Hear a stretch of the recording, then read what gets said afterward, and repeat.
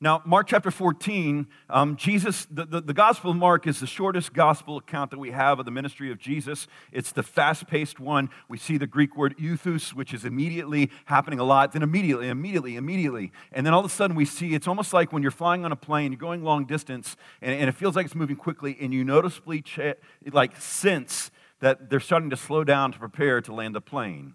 And that's what's happening here in Mark chapter 14. There's a lot happening in Mark 14. At the beginning of Mark 14, Jesus is anointed with oil. One of his disciples, in another gospel account, it tells us it's Judas, is upset because of the year's salary that it's worth, that oil being poured out over the head of Jesus to anoint him and to prepare him for his burial and for his death. The disciple Judas, then we see, goes and he betrays Jesus by selling him out for some silver, and then we see them coming to the table to celebrate the Passover. Last week, we talked about how Jesus perseveres in the face of betrayal and how he does so by dependence on the Father.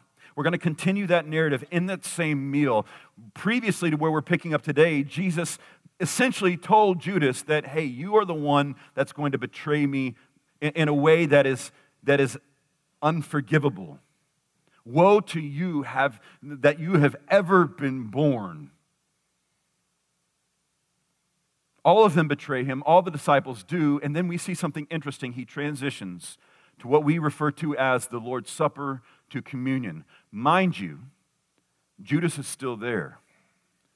Judas had already betrayed Jesus. In the Gospel of John, we see that Jesus washes his disciples' feet, including Judas, including Peter, including James and John. He humbly serves his disciples. And so I want you to understand this meal isn't a lighthearted, laid-back, no biggie type meal. It's your worst Thanksgiving meal multiplied by infinity. Yet he sits down to eat with his disciples, going through the Lord's Supper. But at the time, it's a Passover meal, and we see how Jesus positions himself and changes the narrative of the Passover by he himself declaring to be the Passover lamb. And so I've done something I really try not to do. Those of you who know me know I went to a Southern Baptist seminary, and so alliteration is literally like a class there. I try to keep it around once or twice a year to alliterate, but I want to alliterate so that we have some handlebars to enjoy the Lord's Supper. Here at Christ Community Church, if you're visiting with us, we celebrate the Lord's Supper on a weekly basis, not out of religion, but out of relationship and trust and dependence and response. And so we're going to unpack that for you. And so I broke one of my personal pride rules of alliterating, and I alliterated. So here you go. The Lord's Supper reveals, reminds, and restores our hope in Jesus. Notice I didn't say my hope or your hope, our. The Lord's Supper is a communal thing, not an individual thing. The Lord's Supper is a reminder to us. It is a restoration. It is a revelation of the reality of who God is and who we are. The Passover meal was a reminder of God's faithfulness to his people to deliver them from the oppression of slavery in Egypt. So pick up with me in verse 22. This is right after he had told Judas that, is it you that's going to betray me? Acknowledging that, yes, it's you. And as they were eating, he took bread, and after blessing it, he broke it and gave it to them and said, take, this is my body. And he took a cup, and when he had given thanks, he gave it to them, and they all drank of it. And he said to them, this is my blood of the covenant, which is poured out for many. Truly I say to you, I will not drink again of the fruit of the vine until that day when I drink it new in the kingdom of God. So he took the bread and blessed it. That's part of the Passover ritual. Part of it, the leader of the Passover, usually the head of the family, would lead the family through the meal because it wasn't just, now it's appetizers. Here's the main course. On to dessert. Anyone want a nightcap? It wasn't like that. It was intentional, meaningful, and purposeful on the journey. The bread became the bread of Jesus' affliction, of his suffering.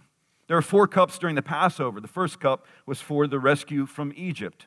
The second was freedom from slavery. The third was redemption by God's divine power. And number 4 was renewed relationship with God. Most scholars agree that this cup that he was giving thanks to and sharing was indeed the third cup of redemption of God's divine power, by God's divine power.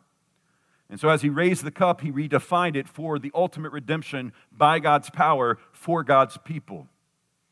He took the cup of wine. Wine was a staple in the Passover meal. It was typically a bitter-flavored wine. It wasn't some sweet wine. It was a bitter-tasting, bitter wine. And that bitterness was a reminder of God's sustenance, but the urgency that God had on his people as they were delivered and released from bondage and slavery. Wine throughout the scriptures talks about as a celebratory drink, as something utilized to bring remembrance, to bring celebration, to bring comfort. The cup of bread, unleavened bread, the absence of sin. Jesus then adapts the absence of sin and the cup of substance and bitter wine, which is symbolizing of the Passover blood, but ultimately declaring it is now his blood who is the Passover lamb to his disciples. So he strayed from script. Some of you here are like me. You can go off script. When Gatlin said, hey, I'm going to do something I didn't tell Casey about, some of you for me were like, oh my gosh, what's going to happen? You know, you pulled out your just-in-case paper sack to breathe into because it's out of normal. For me, I was like, sweet, let's see what he does. If it's really, really bad, I reprimand him and just get up here and fix it. But if it's really good, it's like, praise God. But some of you are like, change? Oh, no, not change. Please don't change. Jesus doesn't just change, he upends the very tradition and shows after hundreds of years the transition from what was to what has been promised, to the fulfillment of that promise, namely himself. Jesus is the Passover lamb. The blood of Christ, the body of Christ covers us so that as the spirit of judgment, the spirit of death descends to bring judgment on earth as it is in heaven. It doesn't destroy and demand payment, but rather covers and delivers. Now, mind you, this is in the presence of the guy who already sold him out for 30 silver pieces. It's in the presence of the one that would betray him verbally, from the ones that would split when trouble comes. He's giving them this. None of them are sitting in a deserving posture at this point. Jesus doesn't serve and die and rise for those who deserve it. He does it for his enemies. He gives himself for his enemies out of obedience to his Father. And he makes this oath. He says, truly I say to you, I will not drink again of the fruit of the vine until that day when I drink it new in the kingdom of God. Unfortunately, today, oaths don't mean anything to most people. It's more based on convenience than promise. There's no substance behind it. We see that in marriage, even within the church. Nearly half the marriages that happen in the church end in divorce. Oaths are the reasons why some of our good friends who are attorneys are in business, because people break their word. I don't know about you, I've broken mine. I'm not very great at oath keeping at times. Sometimes by God's grace I sustain, but it's easy to break oaths today. It's culturally acceptable by and large. But Jesus makes this oath, and in that time and space when someone makes an oath, it's a life or death promise. He says, I will not taste again of the fruit of the vine until the day when I drink it new in the kingdom of God. And an oath basically of the cup, drinking of the wine, is a covenant of blood, saying essentially, if I should break this, then split me in half and let me break open and bleed out. Blood for blood, which we see happens later to Judas.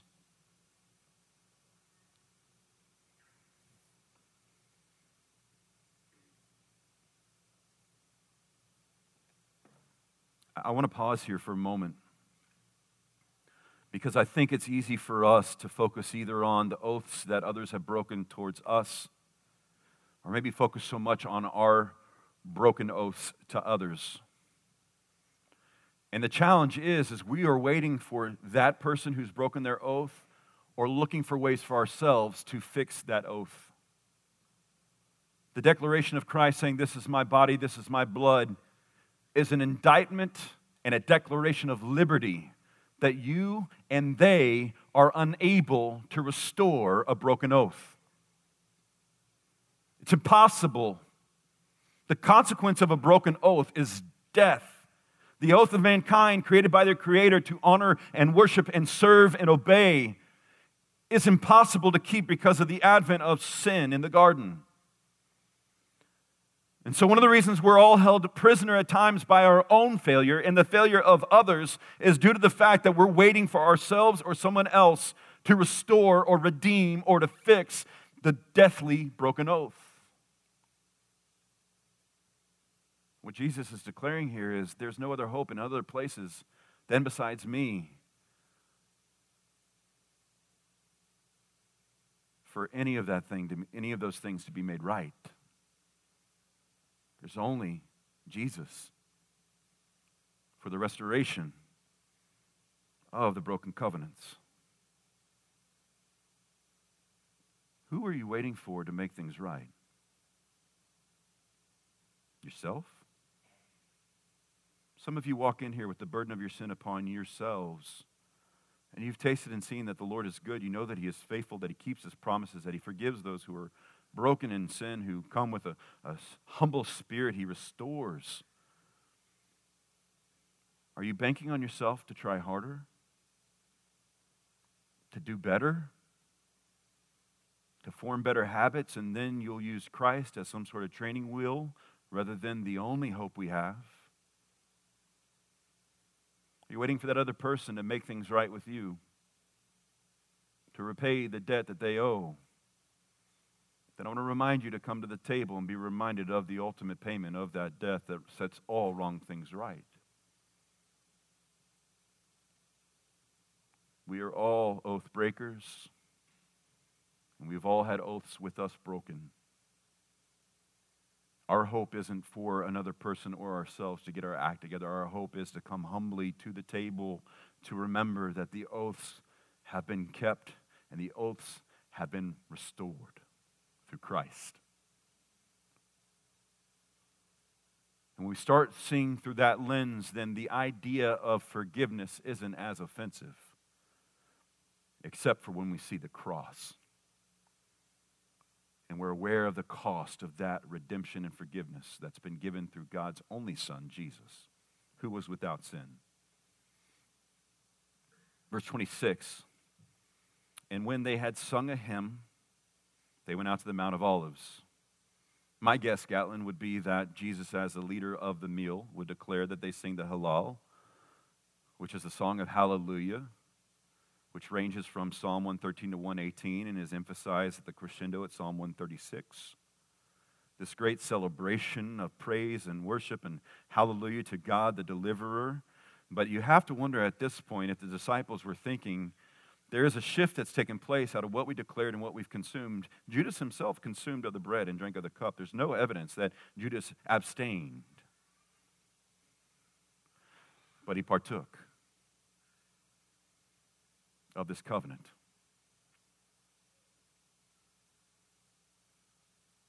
And when they had sung a hymn, they went out to the Mount of Olives, Jesus taking his disciples, as we'll see unfolding later in the gospel, to pray, to be captured, to be arrested, to be brutalized, to be put to death, to be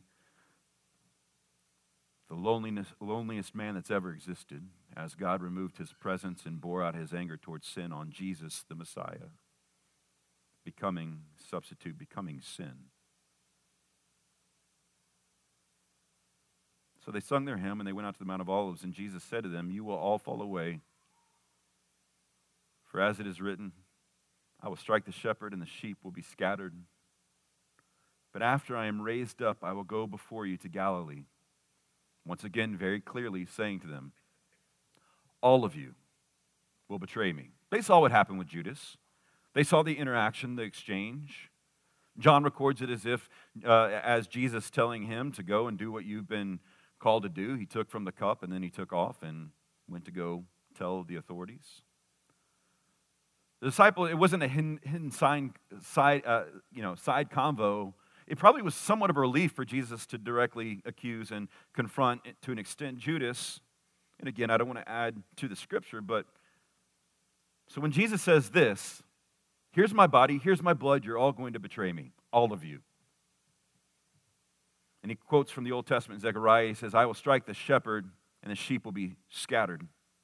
But after I'm raised up, I will go before you to Galilee. So he's saying, I will be struck, you guys will scatter, but I will rise again. He told them that in Mark chapter 8. He was declaring what was to be. They didn't like the plan. They wanted their own plan. They wanted their own kingdom. They wanted their own source of righteousness. They wanted to ride his coattails to a place of power. But Jesus was not a butler to serve their desires. Jesus was a suffering servant king who came to pay for that which we can never pay for.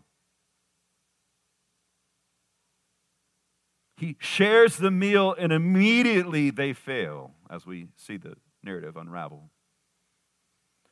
You will all fall away, for it is written, I will strike the shepherd and the sheep will scatter. But after I am raised up, I will go before you to Galilee. And Peter said to him, even though they all fall away, I will not. You ever felt that way? You ever been that person that's like, I'm more loyal. I would never do that. He might do it, she might do it, they might do it, not me. Peter's like, look, all these suckers, can't trust them. Probably wise. Not trustworthy. However, your right-hand man, your body man, I'm in, man.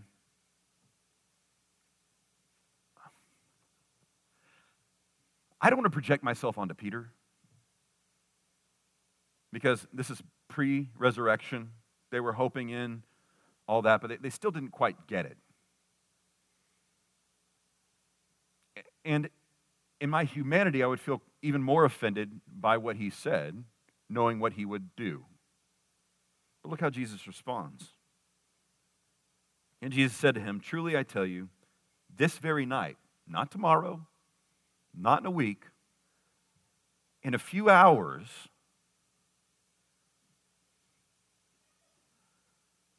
before the rooster crows twice, you will deny me 3 times. I don't know if any of you have roosters. We are near Magnolia, so some of you might actually have roosters. If you have really nice eggs, please let me know. Side note. Roosters don't just crow once. Usually they crow quite frequently. And typically they're separated by an automated God-given snooze button. They crow, there's a delay, they crow. And Jesus is saying, hey, before the second crow of this rooster, you're going to betray me. You. Be careful how you posture yourself coming to the table and once you leave the table. The table isn't about you, it's about God. The table is about Jesus doing for you what you could not.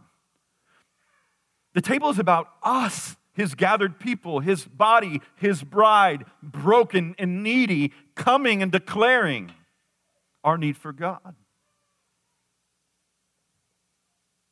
But Peter said emphatically, if I must die with you, I will not deny you. And they all said the same. All of them, Judas included. I think we missed those little notes that, Peter steps up and he's like, hey, these guys might, I won't. Jesus is like, no, dude, you will very quickly deny me. And then the rest of the disciples are like, no, we won't. We're not. They might. I'm not. I mean, at that point, when you drop the mic and just walk off on these guys, it doesn't say that Jesus even addresses it further. He just says, no, I want you to be aware. I want you to know what will happen. Their hope is not based upon their faithfulness, because in the most trying moment of the earthly life of Jesus, he was betrayed by all and forsaken by his Father because of our sin. So at this point, Jesus has washed his disciples' feet. He's confronted and warned Judas. He's declared that he is the ultimate Passover meal. He is the Passover lamb. He is the deliverer of Israel. He is the one to bring new life. He is the only hope for the sinner. He is the only hope for the Jew and for the Gentile. He is the only hope, declaring these things, inviting them to these things, and then telling them directly that you all will fail. You're going to fail. You're not going to be able to keep it.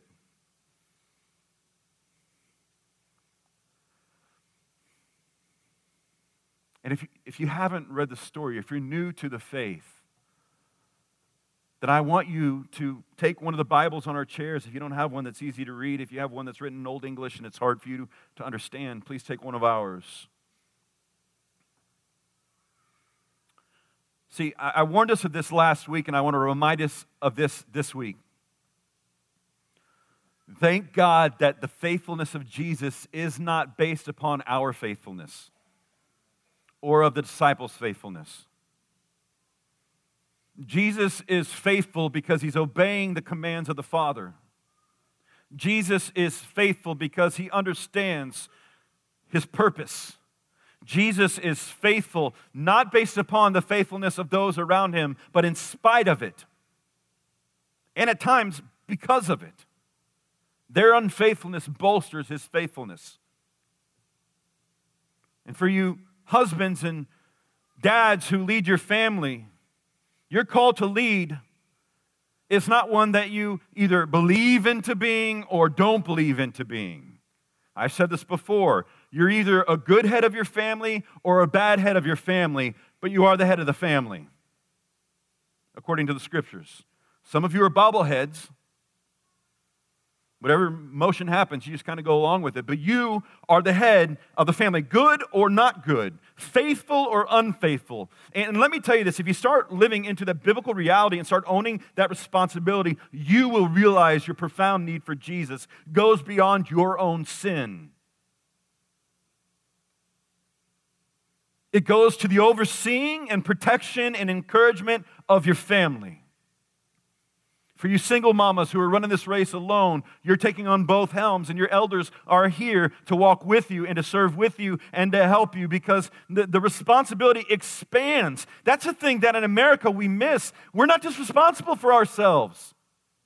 As followers of Jesus, we're responsible to each other. We're responsible for the poor and the orphans and the widows and the oppressed. The responsibility expands. And when you start really thinking about the implication and application of that truth, there needs to be a desperation so that when we come to the table, we understand and acknowledge that Jesus is the only hope for us to lean into that supernatural need because he's a supernatural solution. So the first thing I want to take away from this morning is the Lord's Supper reveals the truth about God's promises fulfilled in and through Jesus. That bread and that cup is a declaration. It's a proclamation of Christ's body and Christ's blood given for many.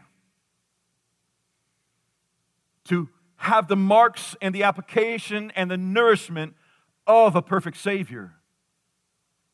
Implemented and placed into our lives as His people. Now, we have to slow down and understand that the more we begin to understand this reminder and the reality of what it represents, then we've got to come to the table in a more guarded sort of way. And we've got to stop living our lives so flippantly, presuming upon the mercy and grace of God, thinking we're going to live however we want to live, do whatever we want to do, redefine God's truth, making our own truth for the sake of our own temporary happiness. The betrayal of Judas and the betrayal of Peter was a decision based on happiness. Walking that road that Jesus would walk, yes, it was orchestrated by God. Yes, it needed to happen that way. But ultimately, there was something within them that they chose to go an easier path. Following following Jesus, don't follow Jeezy. I wouldn't recommend that. 3 of you know what I'm talking about. Ask your teenager or millennial. Following Jesus is not easy. The calls of Christ are costly. When He invites you, He says, come and die so that you might live. That's really fun in the suburbs. Hey, all you comfortable people, come here and be comforted. No, the call of Christ is your comfort is killing you. The parable of the sower of the seed, the most scariest part in a wealthy area like this is not that we're just good soil because we give a lot of money. We're being choked out by the concerns about wealth and the worries of this life and wanting to redefine what God's truth is based upon our feeling. And therefore we dethrone God in our mind and our heart. We sit on the throne and we command him what to do. We must repent. We must change the way we think, change the way we posture ourselves, and reorient ourselves towards a posture of neediness and humility. So the Lord's Supper reveals the truth about God's promises fulfilled in and through Jesus. You are not the promise keeper. God is. And only because you're following the one who kept the promises are you able to be faithful to yours. There will be days, maybe weeks, maybe months, maybe years, where your marriage is not happy or satisfying. But the Word of God says in Ephesians chapter 5 that your marriage is a declaration about the gospel of Christ and His church. So there's more at stake than just your happiness. There's more at stake than just your joy. When you want to reinvent what marriage is, then you walk in a very cautious and dangerous territory because it's a covenant created by God for God. And when we start redefining that covenant, we then start declaring lies about God. And just so you're aware, that's called blasphemy.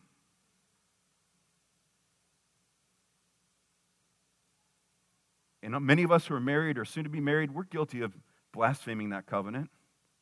I know I was. I know at times I have been, by making it more about my happiness than my life being postured towards God's holiness.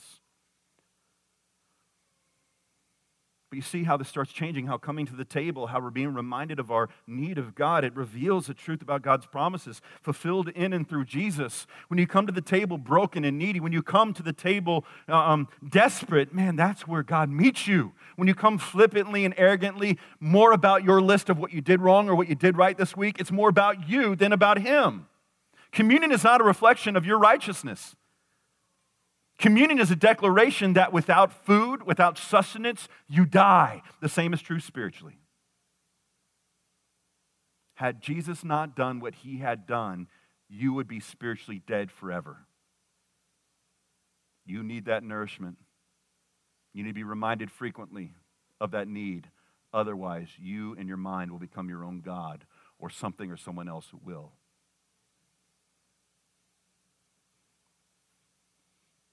In Luke chapter 22, verse 19, it expands a little bit of this narrative and says, "And He took bread, and when He had given thanks, He broke it and gave it to them, saying, 'This is my body, which is given for you. Do this in remembrance of me.'"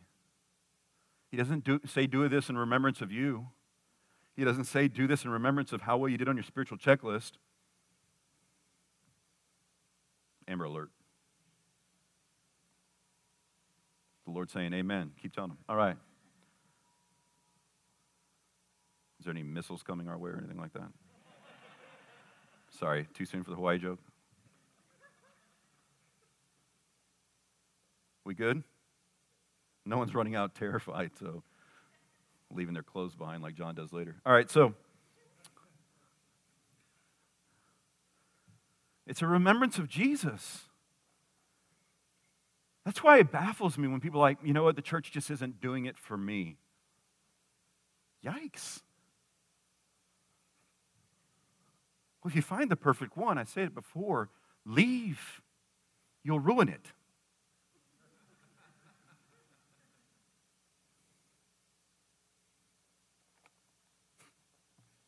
Second thing, the Lord's Supper reminds us of our profound need for God's rescue from our love of our sin.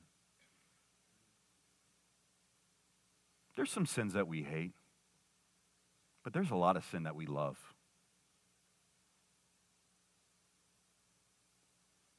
But it's interesting how we then change the definition of what is sin and what's not. And so we become faithful to our desires and unfaithful to God. Become faithful to our desires and unfaithful to God. We diminish the authority of God's word to elevate the authority of our hearts and desires. I've done that. You've done that. We've done that.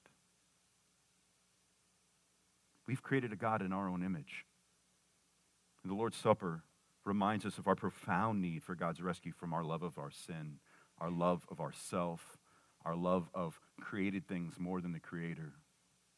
And so in 1 Corinthians 11, 23 through 32, the Apostle Paul is bringing correction to the church in Corinth. I did a whole semester in 1 Corinthians in seminary, and one of the things that was very profound to me is that 1 Corinthians isn't descriptive, it's prescriptive, and oftentimes corrective.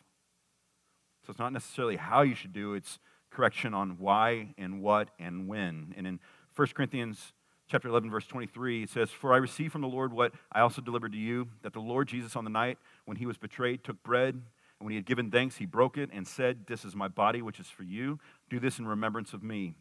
In the same way, he also took the cup after supper, saying, 'This cup is a new covenant in my blood. Do this as often as you drink it in remembrance of me. For as often as you eat this bread and drink the cup, you proclaim the Lord's death until he comes. Whoever therefore eats the bread or drinks the cup of the Lord in an unworthy manner will be guilty concerning the body and blood of our Lord. Let the person examine himself then, and so eat of the bread and drink of the cup. For anyone who eats and drinks without discerning the body eats and drinks judgment on himself.'" Think Judas. "That is why many of you are weak and ill, and some have died. But if we judged ourselves truly, we would not be judged." Notice that. If we judged ourselves truly, therefore then there's no judgment. Why? Because Christ is the payment for what we actually see and confess. Confession's agreeing with God. When John writes in 1 John 1:9, if we confess our sins, he is faithful and just to forgive us our sins and to cleanse us from all unrighteousness. He's saying if we agree with God that how we're living, what we're doing, what we're thinking, either solo or as a family or as a community, if we admit to God what we're doing is against his desire, he's faithful. He's faithful and just. He's right to do it, to forgive us of our sin and to cleanse of all unrighteousness.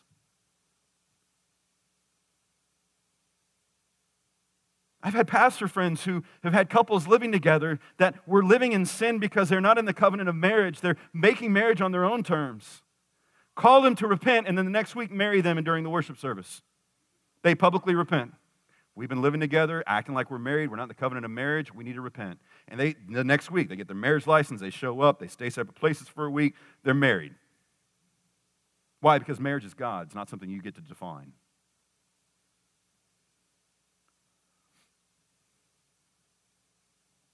Drinking and eating in an unworthy manner. But if we judged ourselves truly, we would not be judged. But when we are judged by the Lord, we are disciplined so that we may not be condemned along with the world. I don't like feeling convicted, just to let you know that. Like, there's a few of you weird conviction junkies. Where you're like, "Oh man, Cease, can you bring it next week? I really need to feel convicted." Well, if you already know you need to feel convicted, you probably are. You should probably repent. But most people are like, "I know I'm not following the Lord. I'm not living the way I should live. I'm not obeying Jesus. I'm going to skip church for 6 months and it'll get better." Just a friendly memo, and this isn't about attendance. It doesn't work that way. Here's the scarier part, according to Romans 1. If you continue on your sin with no second thought or judgment, it says that God has turned you over to your wicked ways, meaning that you don't know God, because God disciplines his children. Discipline isn't retribution. Jesus was the retribution. Discipline is correction, to put right on the right track, to get back on the right course. And so if you have no conviction over things that are blatantly, clearly sin in Scripture, I'm concerned for your soul. If you look at sin and say that's okay because that's our day and age, I'm concerned for you. We must stop living flippantly, acting like, God's going to forgive us anyways. That's kind of a backwards approach. Because you have been forgiven of all things, how then should you live? Becoming slaves of sin and death again? No. For we have died to sin, so why should we live in it any longer? Romans 6. But when we are judged by the Lord, we are disciplined so that we may not be condemned along with the world. What a grace. I've told the story before. Braylon, when she was 3, she was a three-nager. She's my 11-year-old now. Starting to see some of that come back, but she knows the Lord. But she's still a three-nager sometimes. She walks up to the iron, looks me in the eye, and is about to touch it. I'm like, do not do that. It will hurt. And she goes, looks at me like I betrayed her. I told you. She projects onto me like it's my fault. And we do that to the Lord. Why did you make me love this person? Why did you make me feel this way? Why did you? That excuse and projection's been happening since Genesis 3. The woman you gave me made me do it, Adam says to God. The third thing, the Lord's Supper refocuses our hope of restoration from ourselves to Jesus. So why do we do it weekly? Because we have the tendency to focus our hope for faithfulness on ourselves.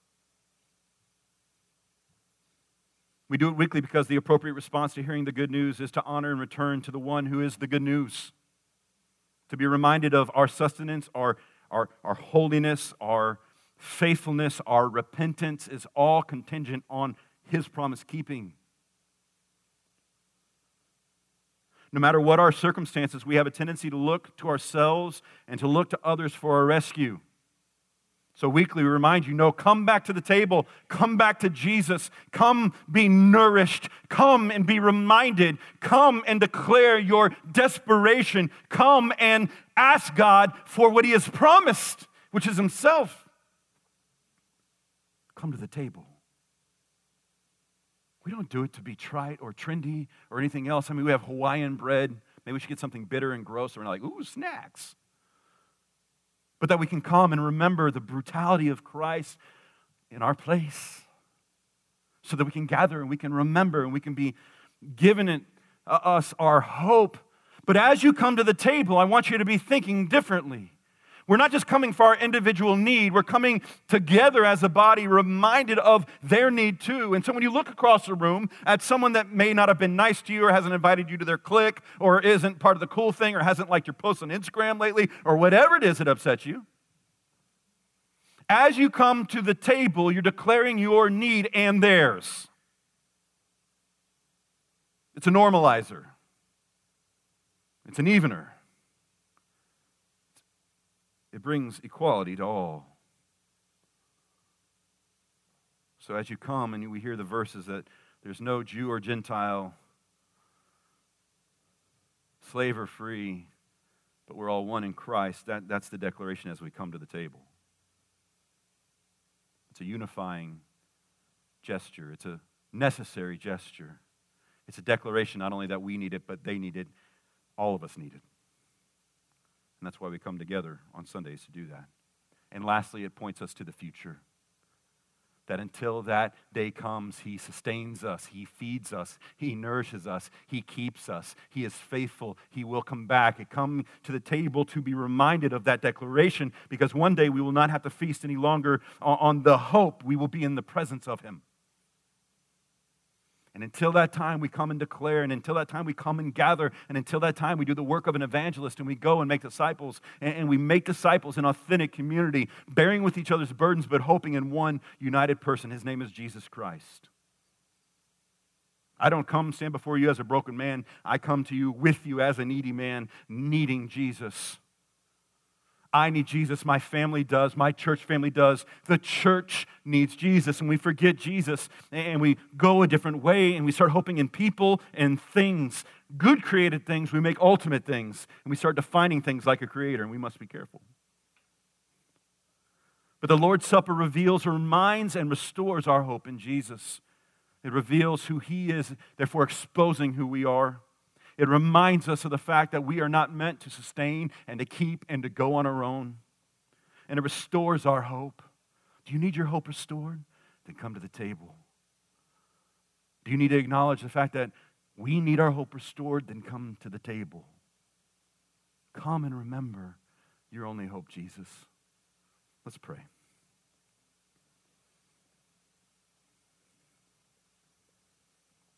Father, we thank you for the fact that our faithfulness isn't what makes you faithful. Your word says in 2 Timothy chapter 2 that you are faithful even when we are faithless, because you cannot deny yourself. You are faithful. And so, Father, I pray that we would search our hearts, our minds, that we would identify areas and pockets of unforgiveness, of pride, and of shame, and of guilt, of redefinition of who you are, and that we would be humbled under the presence of who you are. Spirit of God, I pray in your kindness that you would bring repentance. Your word teaches that it's in your kindness that leads us to repentance. Oh, Father, thank you for your patience with us, your kindness towards us, this constant beckoning to come back and remember your faithfulness. Lord, may we be a people that are anchored and sold out to the fact that you are our only hope. And so, Father, as we continue this time of worship by coming to the table, by singing songs, by giving an offering, and afterwards by greeting one another and going out, may we go out with our eyes lifted to the hill where our hope comes from. Help us, we pray, in Jesus' name. Amen.